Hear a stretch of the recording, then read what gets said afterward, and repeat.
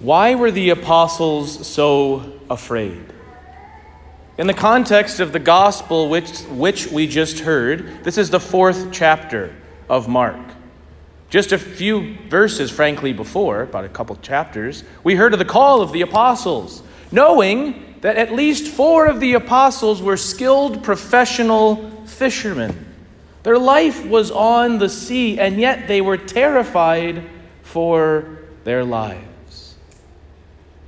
Why were they so afraid? Those who had turned from their lives and given everything to follow Jesus. The same question could be asked of us in so many instances. Why are you so afraid? Why are you so upset about what is going on? Do you, as Jesus says, not yet have faith? The challenge of our lives is that the world is filled with storms. Literal storms, as we experienced the other night, existential storms, moral storms, social ills and storms. And so often in our life, we can get caught in the midst of the storm and only see it for what it is and lose all hope or bearings on the eternal things. We can fail. Even in those moments, those great fishermen, they failed to use their skills to navigate their storm. But Jesus is there. In fact, as we heard from the first reading from the book of Job, the Lord addressed Job out of the storm.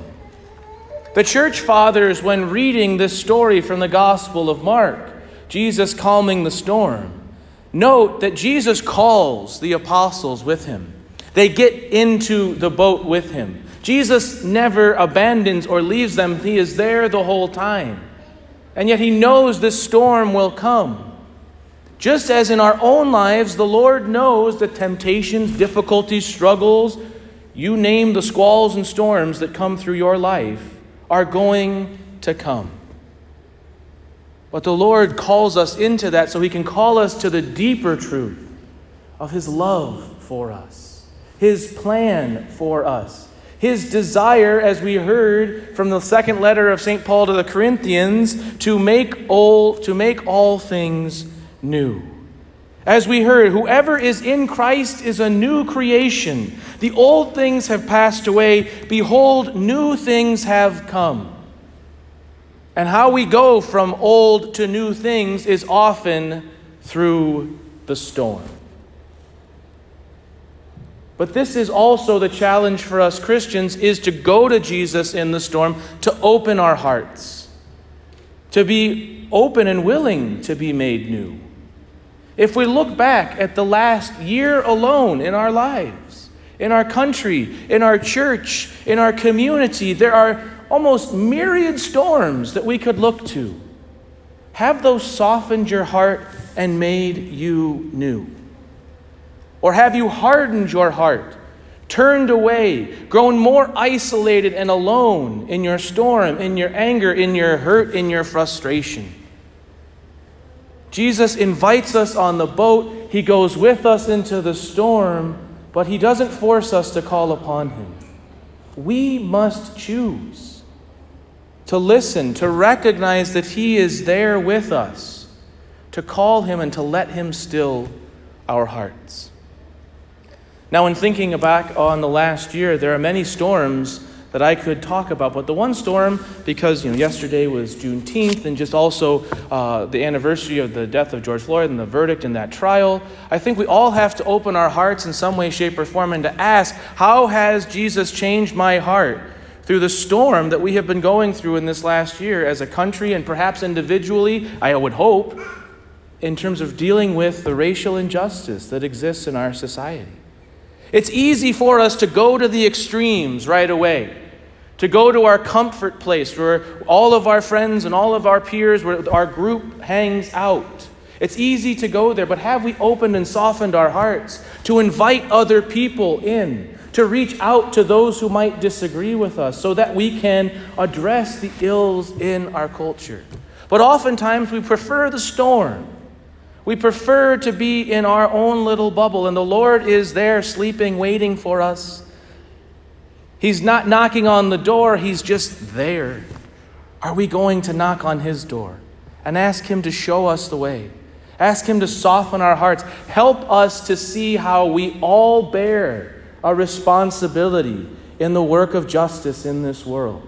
Each one of us is going to be at a very different place. As St. Paul tells us elsewhere, each one of us is given different gifts. So it's not reasonable to think that this person should be where I am or that person isn't good because they're in a different place.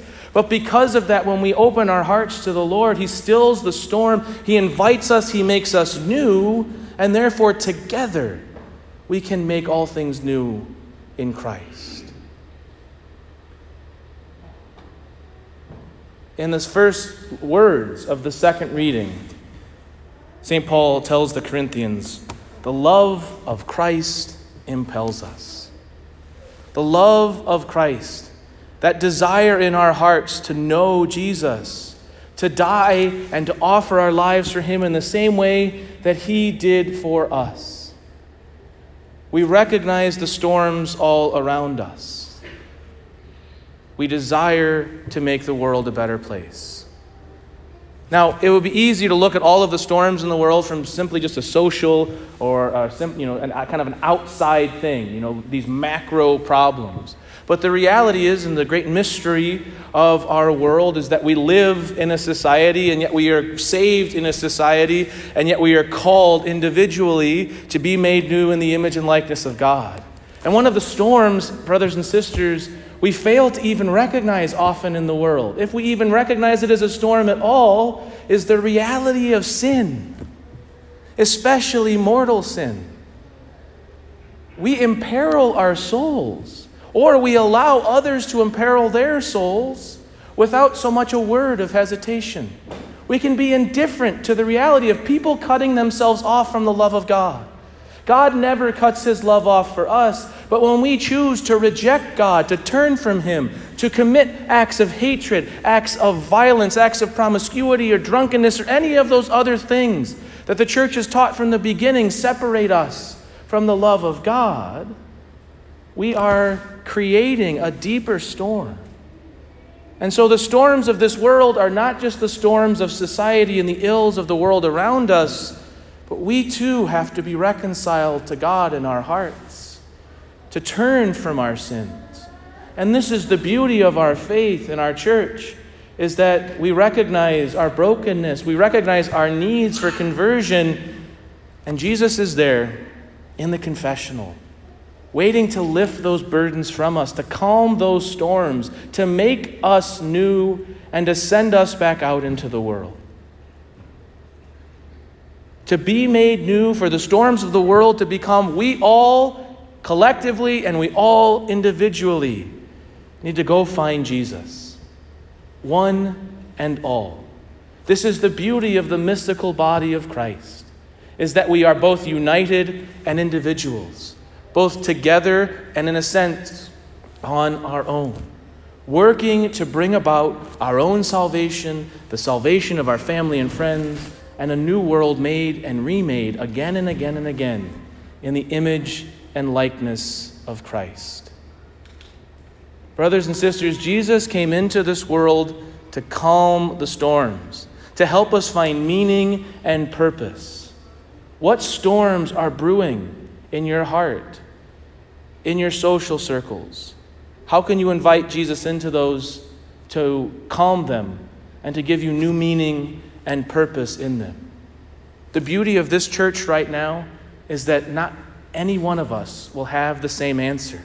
And because of that, giving our lives to the Lord, calling upon Him, desiring to be converted of heart, mind, and life, we together, individually and united, can heal the world through the grace, the mercy, the peace of Jesus Christ.